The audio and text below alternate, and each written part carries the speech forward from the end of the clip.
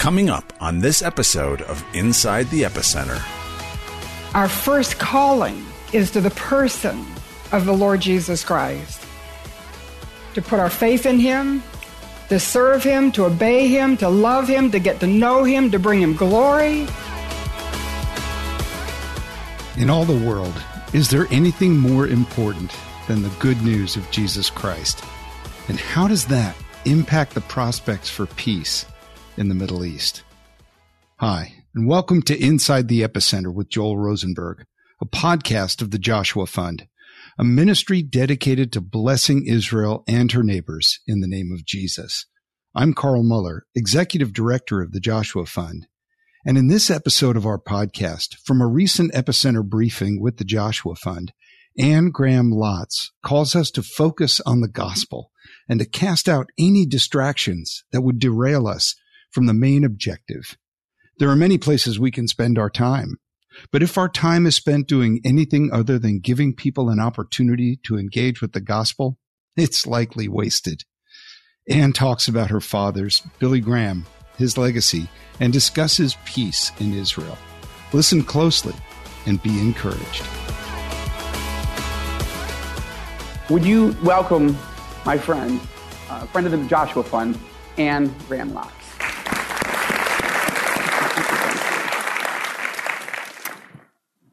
Very special to be here with you. Very special to be here with Joel. And I probably shouldn't say this in front of him, but I would probably do just about anything he asked. And the reason we met at Edmonton years and years ago is because I was in Raleigh, in my hometown, and I was listening to the radio, and the interviewer was interviewing this guy they described him as the Notre Dame of novelists. And so I perked up, and then he started to describe what I had just written, and I thought, well, that guy has to know the Bible if he's going to write like that. And then he said, I'm a born-again Christian, I'm a Messianic Jew, and he was talking about the Ezekiel option at that time. So after the interview, I just drove straight to Barnes & Noble. I picked up his book because I love novels. I read novels all the time, and then I had to work my way backwards in that series, and I've read every single one of his books, the novels and the others also. He's the smartest man I know, actually. I don't know how he writes what he does, but I love his heart for God's people. And Joel, it's so interesting because God moved him to Jerusalem, but it was almost as though it was more for the Arab countries and Israel's neighbors. I know it's for Israel, but the doors that God has opened for Joel, it's supernatural and divine appointments. And it's been amazing to watch. And it's not been easy. I know it's not easy to move your 4 boys into there and learn the language and join the army and all the stuff that they had to do. But we just thank you and appreciate you so much and appreciate you for supporting him and being a part of what God's called him to. So I'm honored to be here and humbled. And of course, he assigned me this passage. And I don't usually take assigned passages, but I believe it's God's message. It's just not familiar. So I'm going to stumble my way through it and pray that you'll get the message. So pray with me. So Lord Jesus, we come before you now and we thank you and praise you for your presence here. Thank you for what we're about. Thank you that the people here have a heart for your people, not only within the church, but within the nation of Israel and Jews and Gentiles. So Lord, I ask now, like little Samuel, that you would speak to us, that as we choose to open our ears and listen, that we would hear the soft whisper of the Holy Spirit speaking to our hearts, and that we would respond in a way that brings pleasure to you, in a way that's in accordance with your will. We ask your blessing on this message, not because we deserve it, but because we ask in Jesus' name. And if you don't bless us, we're not going to be blessed. And so we just ask for you to give us everything you want us to have after a full morning. Just enlarge our capacity to receive, we pray. And we ask now for your blessing and thank you for it in advance because we're asking in Jesus' name. Amen. Joel referenced 9/11, and we're coming up on the 20th anniversary. And he said last night that he remembered exactly where he was when that took place, and all of us do. We all can tell you where we were. I was at home, like Joel said he was, and my daughter called, turn on the TV. I turned on the TV, and time to see the first plane in the trade tower, and then the second plane, I watched it hit, and then the first tower imploded, and the second, and I remember putting my hand over my face and wanting to cry out like, no, God, no, you want to stop it. This is just because I knew I was watching on my television screen people stepping into eternity. And I wondered, are they stepping into eternity, but they're not ready to meet God? And are they not ready to meet God because people like me haven't shared the gospel with them? So the impact of 9/11 on me was that I fell on my knees and made a recommitment to share the gospel of Jesus Christ. And then we fast forward to Afghanistan. And you've seen the pictures coming out of Afghanistan. And one picture that's almost as indelibly impressed on my mind as the trade towers coming down was that picture of the hundreds of people running across the tarmac, clinging to the evacuation plan, climbing into the wheel wells. When the plane took off, the people were dropping down to their deaths. And I thought, that's a picture of people desperate to be saved. And then it's like the Spirit just whispered, and there are people all over the world who are desperate to be saved. Not just physical salvation, but spiritual salvation. So I got on my knees again, and I recommitted my recommitment to share the gospel of Jesus Christ. Years ago, I was teaching my Bible class. I wasn't traveling. I wasn't on the road, so I wasn't out there, I got a call from a missions organization, a great one, actually, international, and they asked me if I would give the keynote address at their annual convention. And it was such a random invitation. I asked them, why did you ask me? And they said, well, we know you have a heart for the gospel. And when I hung up the phone, I thought about that. They don't know me. Why did they say I have a heart for the gospel? And then I thought, it's because I'm Billy Graham's daughter. And that put me on my knees. And so I asked the Lord to show me if I had a heart for the gospel. And what he showed me is that, yes, I had a heart for the gospel, but it was too small. And so I prayed that he would enlarge my heart for the gospel. And I believe he's answered that prayer to the point that now when the secular press tries to describe me, they describe me as an evangelist, and I'm not. I've asked the Lord to give me that gift, but he's withheld it from me. And but I think what they're seeing is the answer to that prayer, that God has given me an enlarged heart for the gospel. So what I want to ask you, I know because you're part of Joshua Fund, I know that you have a heart for the gospel. But I wonder if, like me, do you need an enlarged heart for the gospel? So if you have your Bible on your phone, your tablet, you have a hard copy like I do, Romans chapter 1, the first 17 verses is the text for this message. And there are 3 characteristics of a heart for the gospel that I see in this text. And I'll take them one by one, but I'll give them to you. A heart for the gospel is conscious of God's call, convinced of God's compassion, confident in God's cross. So first of all, a heart for the gospel is conscious of God's call. 4 times in the first 7 verses, Paul refers to calling. And he says in verse 1, Paul, a servant of Christ Jesus, called to be an apostle. And he describes himself as a servant, which is a beautiful picture because a servant is someone who is obedient to his master's voice and attentive to his master's every desire and submissive to his master's will, doing his master's work. It's a beautiful picture of being called to Jesus. And verse 6 says, you also are called. And our first calling, can I just lay it down? Our first calling is to the person of the Lord Jesus Christ. To put our faith in him, to serve him, to obey him, to love him, to get to know him, to bring him glory. So our first call is to him. Years ago, I went through an Isaiah 6 experience where for 7 days, God just raked me through the coals, convicted me of sin after sin after sin in my life I didn't know I had, and I was in ministry. And when he finished, and he let me know he was finished, I felt just wiped out, spiritually depleted, but I also had this huge sense of unworthiness. How can I go back into ministry when I've just gone through this experience? So I asked the Lord for a recall. And he took me to 1 Corinthians 1:9, and I put my name in it. So, Ann, you're called to fellowship with Jesus Christ. And I thought, I can do that. I love to spend time with him. I love to hear his voice. I want to be obedient to his word. I want to be surrendered to his will. And I knew my first calling was to the person of the Lord Jesus Christ.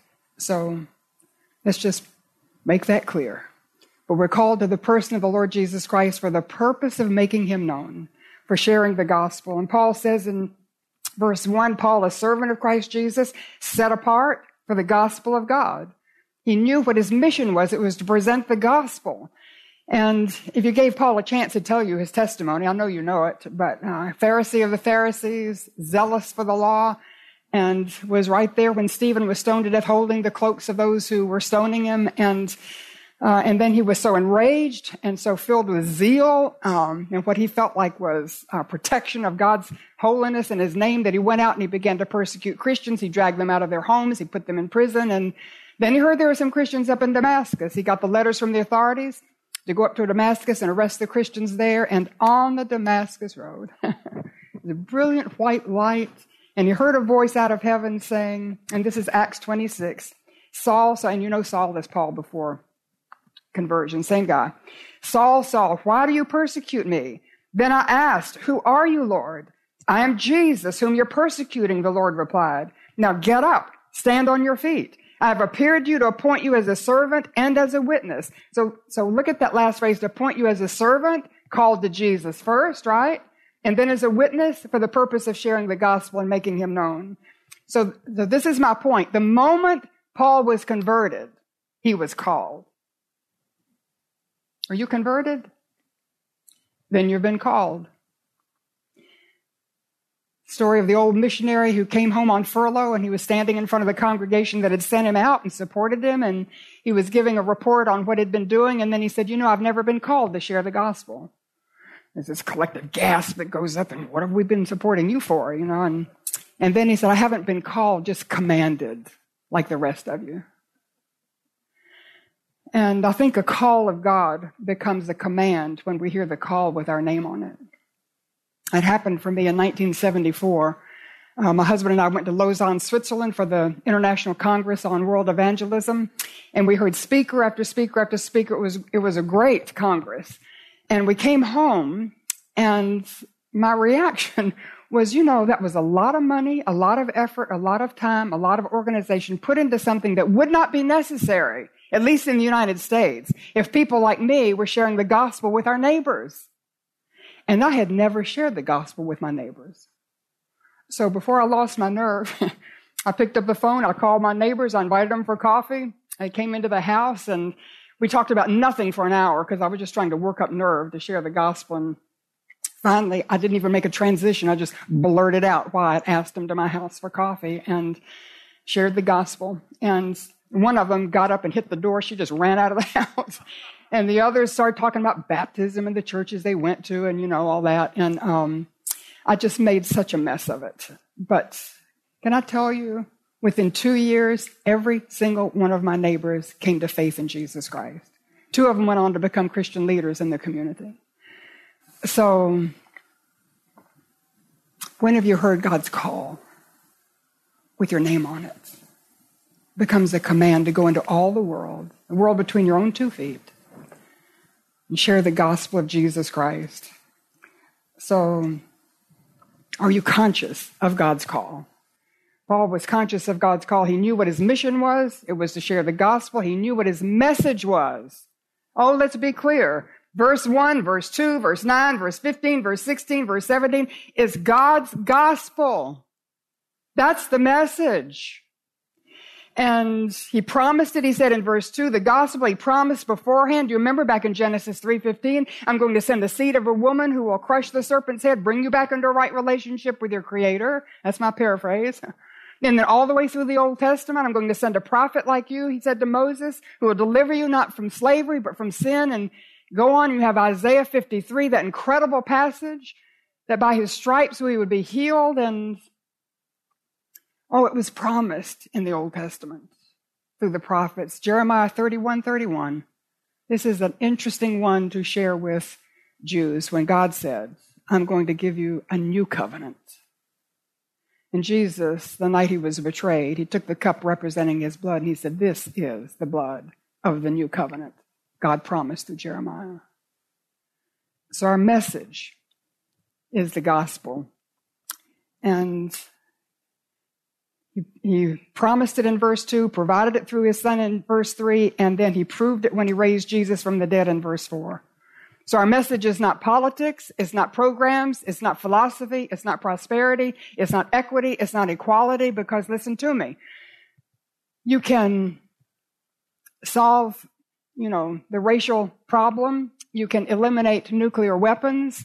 You can reverse global warming. You can feed the hungry and house the homeless and clothe the naked and eliminate abortion on demand and redistribute wealth so the rich aren't so rich and the poor aren't so poor. And listen to me, they will all go to hell. Can I just tell you? So our message is the gospel of Jesus Christ. So what is the gospel? Wish I had time to go into it in depth, but you know it. I hope we never get over the wonder of it. John 3:16, that God so loved the world that he gave his only begotten Son, that whosoever believes in him would not perish, you would not go to hell, but you would have everlasting life. And Jesus said, I am the way, the truth, and the life. No one, listen to me, no one, no Jew, no Gentile, no Baptist, no Buddhist, no Methodist, no Muslim, no one, no agnostic, no atheist, no theologian, no one will come to the Father except they come through me. Acts 4:12, there's no other name given under heaven among men where you can be saved, just the name Jesus. So in our cancel culture, in this woke society in which we're living, you and I have to be guarded against compromising, watering down the gospel of Jesus Christ, not wanting to offend people. We want to be tolerant. We want to be inclusive, to the point that we have to be careful that we're not speaking the truth boldly. I loved Mike Pompeo last night. I just thought he was such a great, I'd not been around him before, but love the fact that he just lets it right out there, that he's a born-again evangelical Christian and doesn't care who knows that, and he just makes it so plain. So don't let the enemy intimidate you into silence or even to holding back. We share the gospel with love, certainly, with cultural sensitivity, with appreciation for where the other person is coming from, but our message is the gospel. So a heart for the gospel is conscious of God's call to the person of Jesus Christ for the purpose of sharing the gospel. We know the mission is to share the gospel. We know the message is the gospel, okay? Second characteristic, heart for the gospel is convinced of God's compassion. For God so loved the world. Just wrap your mind around that. So if I can give you a big picture, and I'll use a baseball game, and my son-in-law trainer is here. He was on scholarship with Baylor University on the baseball team, so I know he thinks this is sort of silly, simplistic, I guess, but it's the truth, right? So when a batter gets up to bat at a baseball game, the pitcher throws him the ball, and he swings the bat. If he misses, that's strike one, okay? And then he gets a second chance. So the batter gets up to the plate, and if the pitcher throws him the ball, he swings the bat. He misses the second time, that's strike two. So he gets a third chance, and the pitcher throws him the ball. He swings the bat. He misses. That's strike three. And I know there are other factors in there, but 3 strikes and you're out, right? So let me apply that to Genesis 1-11. The world of humanity represented by Adam and Eve were created to know God, to fellowship with God, to enjoy God, to serve with God. And the world of humanity represented by Adam and Eve said, we don't want what God wants. We want what we want more than what he wants. And they disobeyed God. That was strike one. And he removed them from the garden. So God gave them a second chance in Genesis chapter 6. And in Genesis chapter 6, God announced to the whole world, I'm going to send judgment on the whole world because your thoughts and words are only evil all the time. But nobody paid any attention. It was like nobody was listening. Except one man, Noah, who was. And God saved the human race through Noah, but the world of humanity was destroyed in that flood. That was strike 2. So then we come to the third strike. And in Genesis 10 and 11, we have the Tower of Babel. The world of humanity gathered at the plain of Shinar, building a tower that would reach to heaven, in essence saying, we're not going to come to God the way he said. We can work our own way into heaven. We can build our own religious system. We can come through our own good works, our own philosophies. And that was strike 3. And God confused their languages, scattered them out all over the world. and where they still are today, by the way. The descendants of those who were in such rebellion, defiance, disobedience at the Tower of Babel are everywhere in their rebellion, defiance, and disobedience against God. But God so loved the world that he reached down and he picked up Abraham. And he worked through Abraham and his family to give us what we know as our Old Testament, to give us the laws and the ceremonies and the sacrifices, to teach us that we're sinners, that the law, we could never keep it. We needed a Savior. And then John the Baptist is standing beside the Jordan River, and he sees Jesus of Nazareth walking by, and he says, look, there goes the Lamb of God who's going to take away the sin of the world. And the world was back in the game. So, are you convinced that God loves the whole world?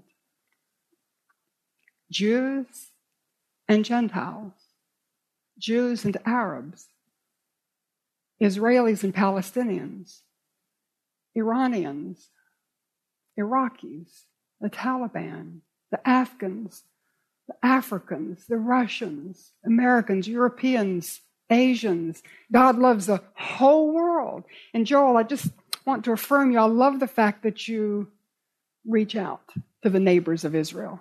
You know, God loves Israel's neighbors as much as God loves Israel, but his purpose for them is different, okay? God sent his son to die for them every bit as much as he sent his son to die for you and for me and for any Jew that's ever existed. So are you convinced that God loves the whole world?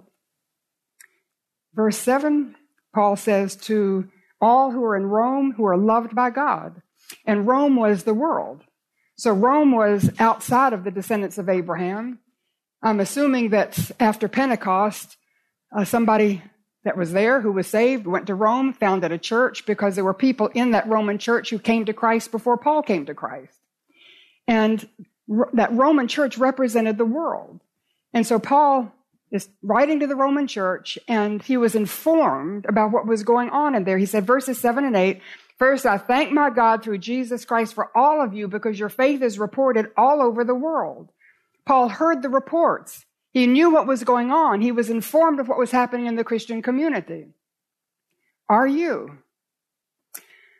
And thank the Lord for the Joshua Fund, for All Israel News, for services that keep us informed as to what's taking place in the community outside our Bible study, outside of our church, outside of our community. We want to know what's going on in the world. So how informed are you? And I know you're involved in the Joshua Fund. I suggest you also download, if you haven't, the Christian Broadcasting Network's app, the news app, so you can just check the news. I think the best Christian magazine that informs you about what's going on in the world is Billy Graham Evangelistic Association's magazine, Decision. And just make sure that you're informed, not just about your little niche, but the world at large. The reason for that is because when we're informed, it leads us to intercede. And Paul says in verses 9 to 10, God, whom I serve with my whole heart in preaching the gospel of his Son, is my witness, how constantly I remember you in my prayer at all times. He prayed for the Roman church, and he prayed for them because of the information he had received. So who do you pray for? Several years ago, and I'm like Joel, I can't remember dates anymore, but it was several years ago, I was invited to be a part of the National Broadcasters Association delegation to Israel. So I went to Israel with a very special group of people, and one of the things we did, we went down to a farming community on the Gaza border, and it was when the missiles were just raining like rain, just coming in thick and fast. And we went to this little farming community, and they said, when you hear the siren go off, you have 30 seconds to get into a bunker. The siren went off. We all dashed into the bunker. I was on my face in the bunker, and then you come out, and the Iron Dome is taking out the missile. You see the puff, looks like a little white cloud, but it's not. It's the missile that's been exploded.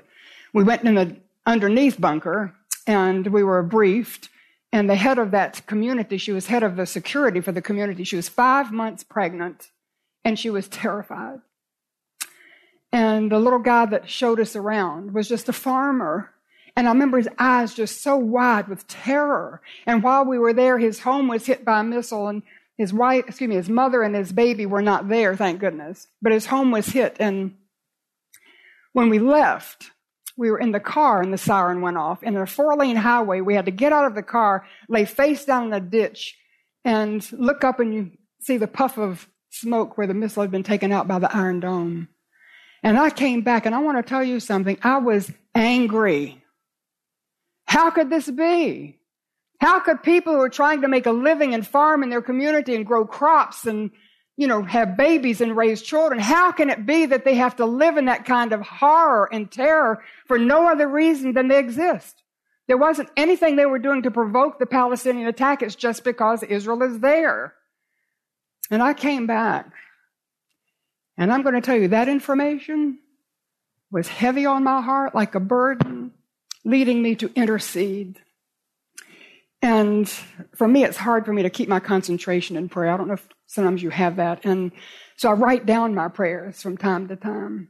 And so I wrote down a prayer that actually was about an hour long, and I posted it on our website, invited people to pray with me. And we had about 25,000 people who joined me in prayer. It was called 911, and it's still on our website if you want to look it up, but 911 prayer for Israel. And I brought a portion of it to read to you so you can understand how the information leads to intercession. I believe the information allows God to give us the burden that's on his heart so that we can then ask him for what he's wanting to give us. So this was a portion of my prayer. Our Father in heaven, God of Abraham, Isaac, and Jacob, Father of our Lord Jesus Christ, you are the eternal I am. We know that you so loved the world that you gave us heaven's treasure when you sent your only Son to die, so that anyone and everyone who places their faith in him will not perish, but have everlasting life. Yet we also know that your great heart of love still longs to pour out your blessing on the city and the people that you have uniquely chosen as your own, Jerusalem, the house of Israel, the Jews. We pray with compulsion for the peace of Jerusalem and for the whole house of Israel. Your people in the city that bear your name are surrounded by a vast multitude of hostile, evil men seeking to kill and destroy. And now these demonic forces are on the verge of being equipped with nuclear weapons. Your people are subjected to the continuing barrage of enemy missiles, mortars that are destroying farms and families, incendiary balloons, communities and children, while dealing with a raging pandemic. While one ceasefire after another promises peace, when Israel's land is divided and surrendered for peace, when people cry out for peace, there is no peace. Are you not the God who rules over the nations? Power and might are in your hand. No one can withstand you. So we are compelled to pray for your people because they're facing their enemies without the strength, wisdom, peace, comfort, security, hope that you reserve for those who are indwelt by your Spirit through faith in your Son, Jesus. They have no deep, blessed assurance that their sins are forgiven, that eternal life is theirs, that a heavenly home is waiting to welcome them. We ask, great Creator God, that you give sight to those born spiritually blind. Open the eyes of your people to see you for who you truly are. Don't let their sight be dimmed or distorted by centuries of religiosity and rejection of the truth. Open their eyes to Jesus as their Messiah. Then show up in great power, giving your people supernatural strength to withhold vengeance, to execute justice, to remember mercy, to walk humbly as they acknowledge that victory will be won, not by their might, nor by their own power, but by your Spirit. Yet we do ask you for victory over the enemy. In the name of the Lion of the tribe of Judah, in the name of the Messiah, in the name of Yeshua, Jesus, amen. So when I pray for the peace of Jerusalem, I'll be honest with you, I don't believe there'll be peace in Jerusalem, not permanent peace. I don't care how many people sign that Abraham Accords. There won't be peace until the Prince of Peace comes back and establishes it. but we can pray for it. And every time I pray for the peace of Jerusalem, I'm saying, Lord Jesus, please come.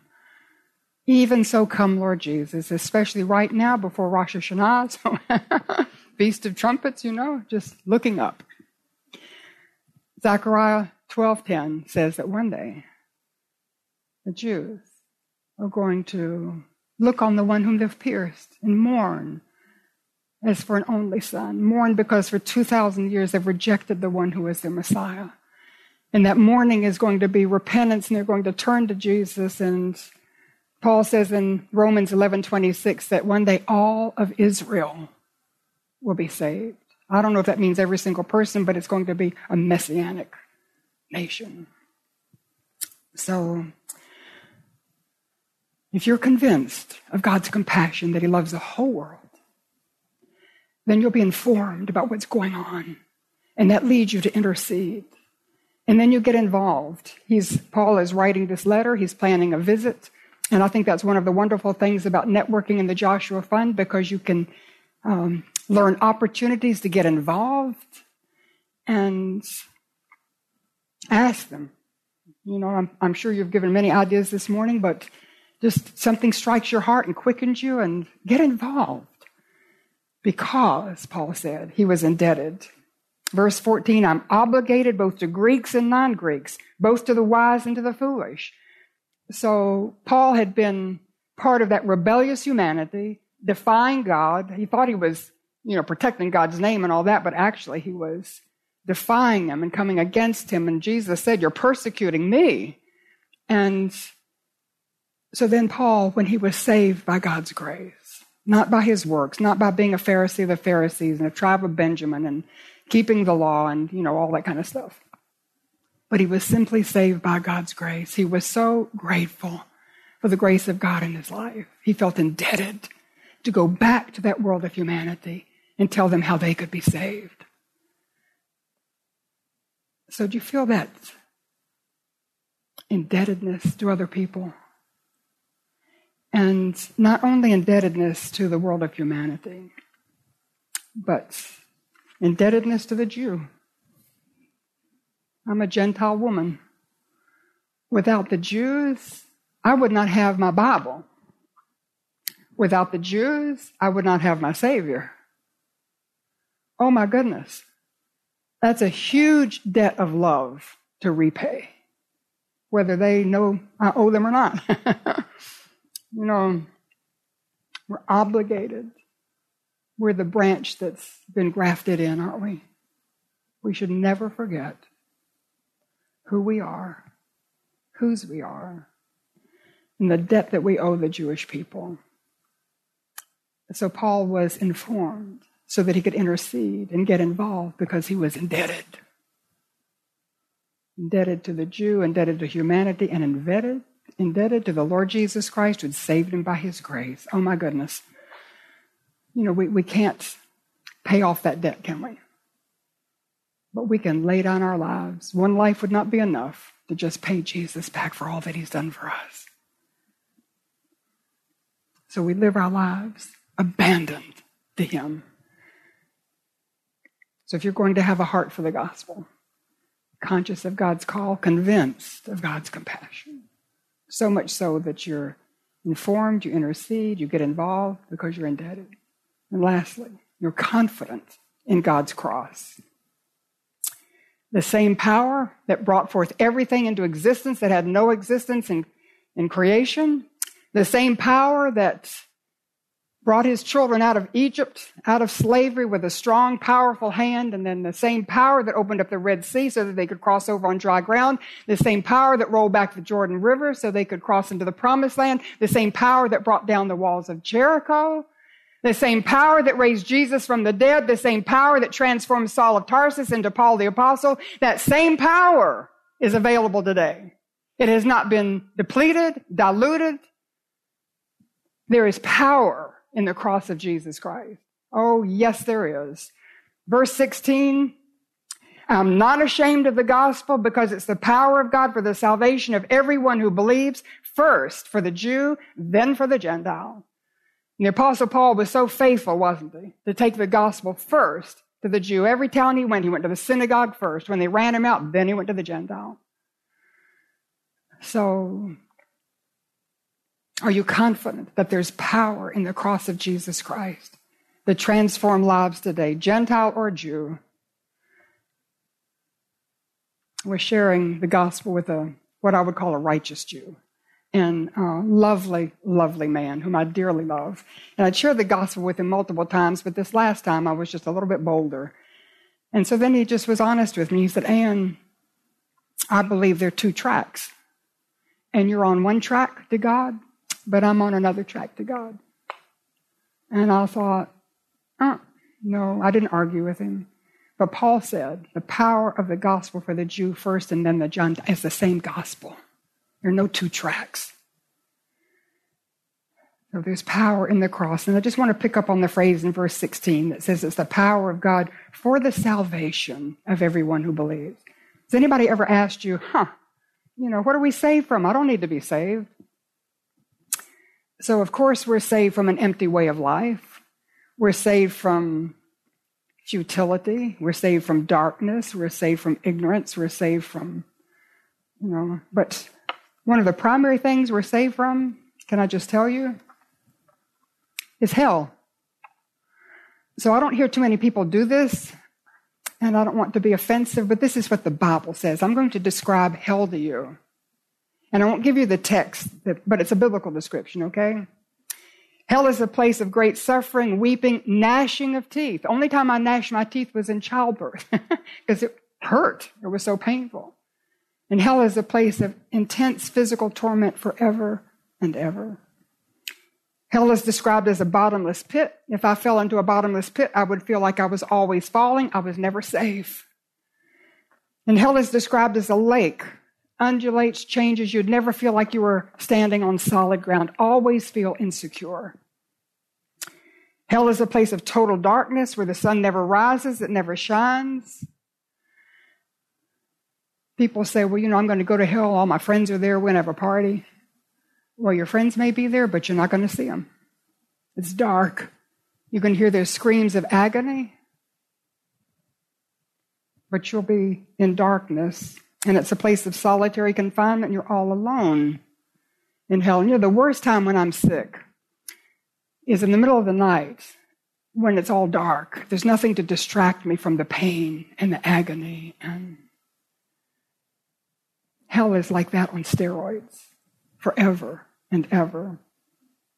Hell is described as a fire, place of intense thirst, dissatisfaction, torment. Remember the parable Jesus gave about the man who just said, put just a drop of water on my tongue, but it wasn't possible. Worst aspect of hell is that you're separated from God forever. The one who created you, the one who loved you, the one who gave his son for you. And you're separated from him. You can't see him, can't know him, can't ever be in his presence. So let's read the verse again. I'm not ashamed of the gospel because it's the power of God for the salvation of everyone who believes, Jew and Gentile, because we're all going to hell if we don't put our faith in Jesus. And Jesus doesn't condemn us to hell. It's our sin that condemns us. So if we just keep on in life the way we were born, and we're all born sinners, Romans 3:23 says that we've all sinned, all come short of God's glory. So if we just keep on living our lives the way we were born, then we're just going to cruise right into hell. Which is why God so loved us that he gave us his only begotten son, that when we place our faith in him, we would not go to hell, but would have everlasting life. Romans 6:23, the wages of sin is death, separation from God, hell when we die. But the gift of God is eternal life through Jesus Christ our Lord. So, the power of the cross is still sufficient to change hearts today, whether they be Jewish or whether they be Gentile.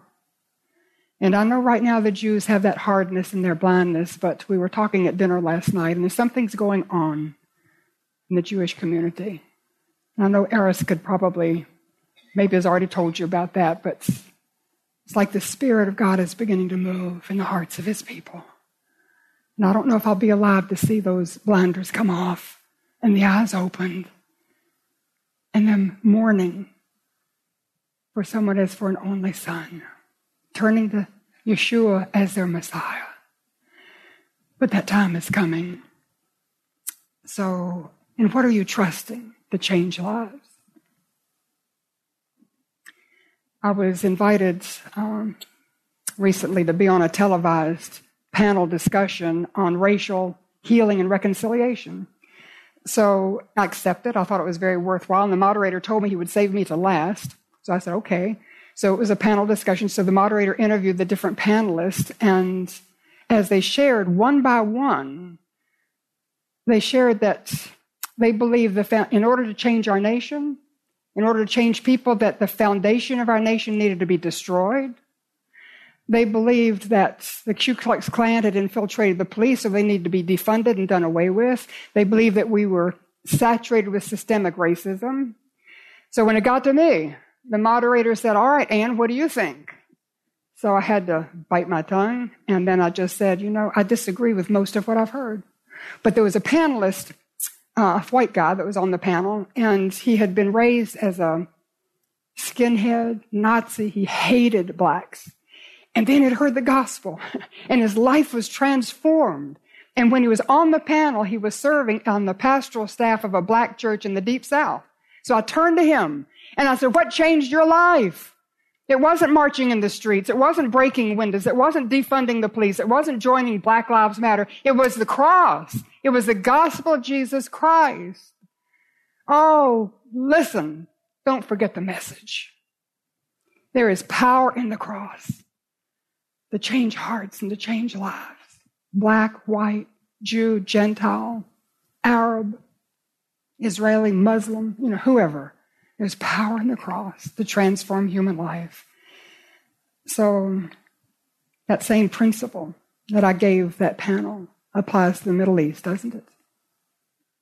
It's the power of the cross that will bring reconciliation between Jew and Arab and Israeli and Palestinian and all that's going on there.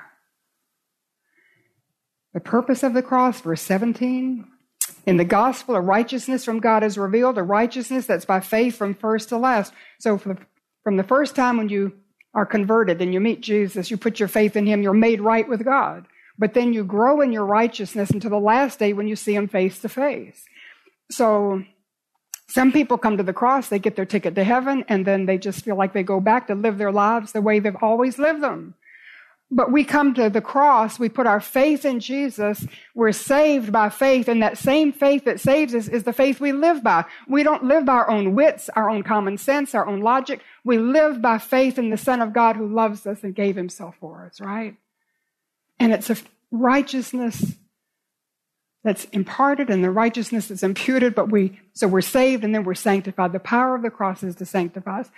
3 years ago, I was diagnosed with cancer, and I went through surgery, chemotherapy, radiation. Radiation was every day for a month, and I would go to the hospital. They would lay me down on this machine. Then the little technicians would run out. Then the machine would come down, and I'd hear the beep and the whir and the whatever, and I knew I was being radiated. The idea being that what the surgery didn't get, then the chemotherapy would get, what the chemotherapy missed, and the radiation would get. And the idea was that every day when I went through that radiation, it would break down any cancer cells that it found until they would be broken and dissolved and they couldn't do their destructive work. Can I just tell you, the blood of Jesus is like that radiation on cancer. So when we come to the cross and we're forgiven of all of our sin, past, present, future, all of our sin was future to Jesus when we were saved. But we come back to the cross every day to confess our sin, not only to be restored in our fellowship with him, but to break that hold that sin has, because we still sin, don't we? To be honest, we're saved, but we're still sinners in our habits and our thought patterns and our actions. And every time we're aware of sin, we bring it to the cross, apply the blood of Jesus, and increasingly, like that radiation on cancer, the blood of Jesus weakens the sin, weakens the hold, until we can be set free. Yes, you can. You don't have to live in depression. You don't have to live in that bondage. You're no longer a slave to sin. You've been set free.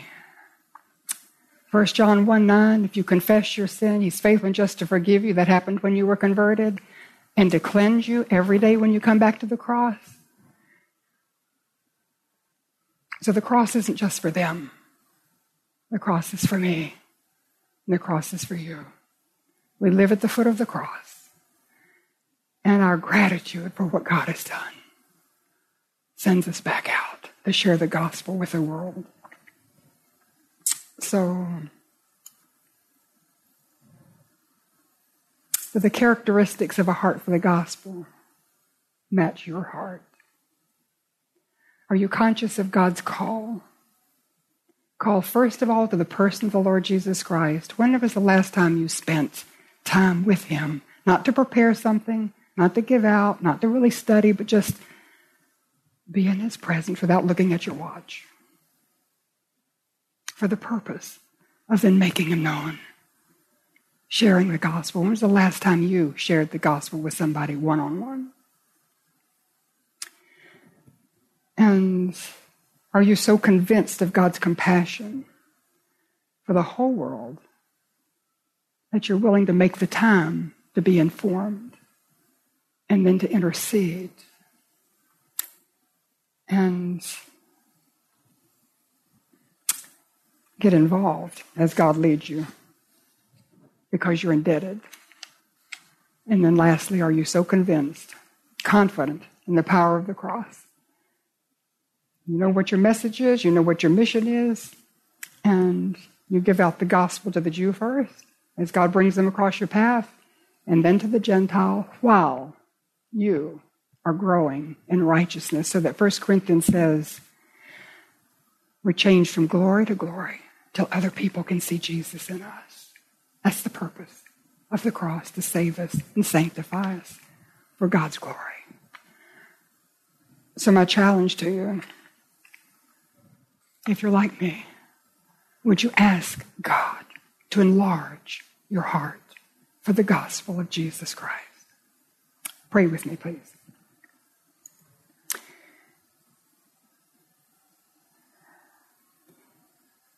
And I don't know if there'll be somebody here, maybe somebody who works here, somebody who'll be watching, but you've never come to the cross for salvation.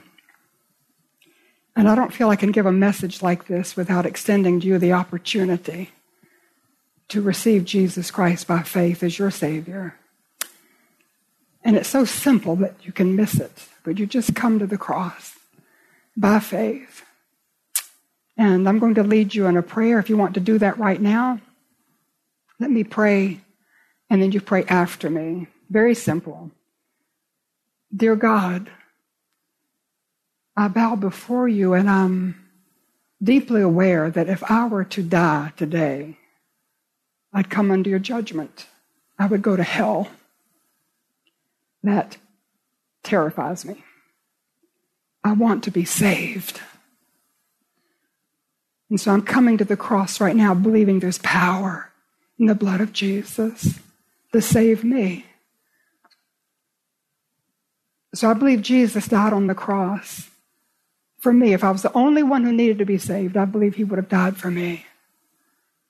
And I ask that you would cleanse me with his blood. Forgive me. I claim him as my Savior. And I believe Jesus rose up from the dead to give me eternal life. And I believe eternal life is a right relationship with you now, but heaven when I die. And I open up my heart.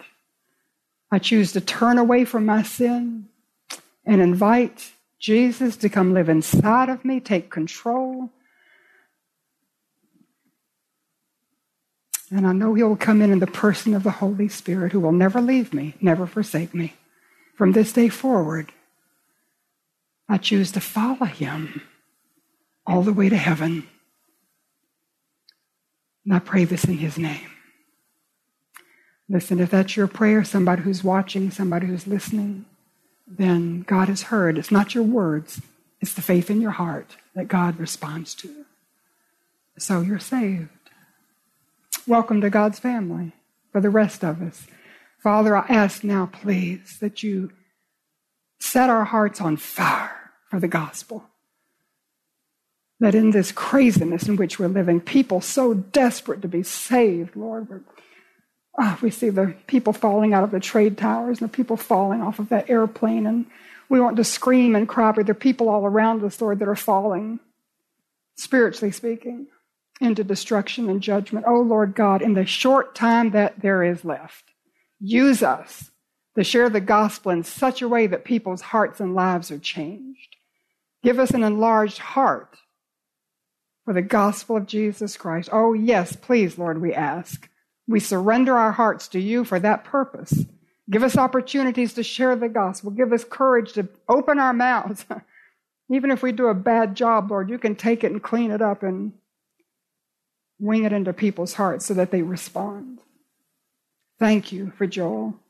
Thank you for the Joshua Fund. Thank you that when I went on that website, over and over and over again, I saw reference to the gospel. Thank you for the clarity of his vision, his mission, his message. So we ask your blessing on the rest of this time together, on this Epicenter briefing. And we thank you for the blessing we've received, and we look forward to what else you have for us. And we make this commitment. Lord, I pray that any decisions that are made would not be snatched away by what comes after us, but seal it in our hearts, please. We ask in Jesus' name. Amen.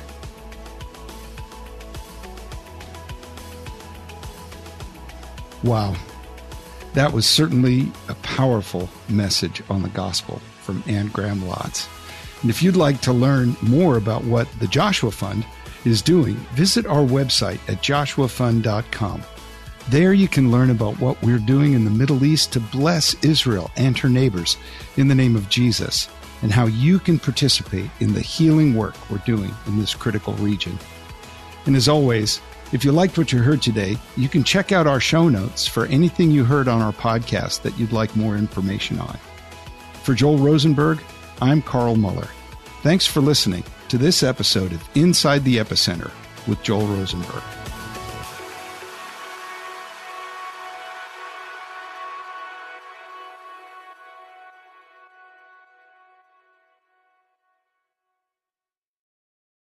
Often we believe our questions mean we don't have faith, but I believe Jesus loves our questions.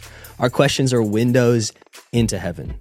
I'm Caden Fabrizio, and on the Questions with Caden podcast, we ask and answer one question per episode as relevantly and biblically as possible. Questions about fear, anxiety, depression, addiction, and so much more. Don't worry, your questions, they're not going to scare Jesus, so ask away. Listen and subscribe now at lifeaudio.com or wherever you listen to podcasts.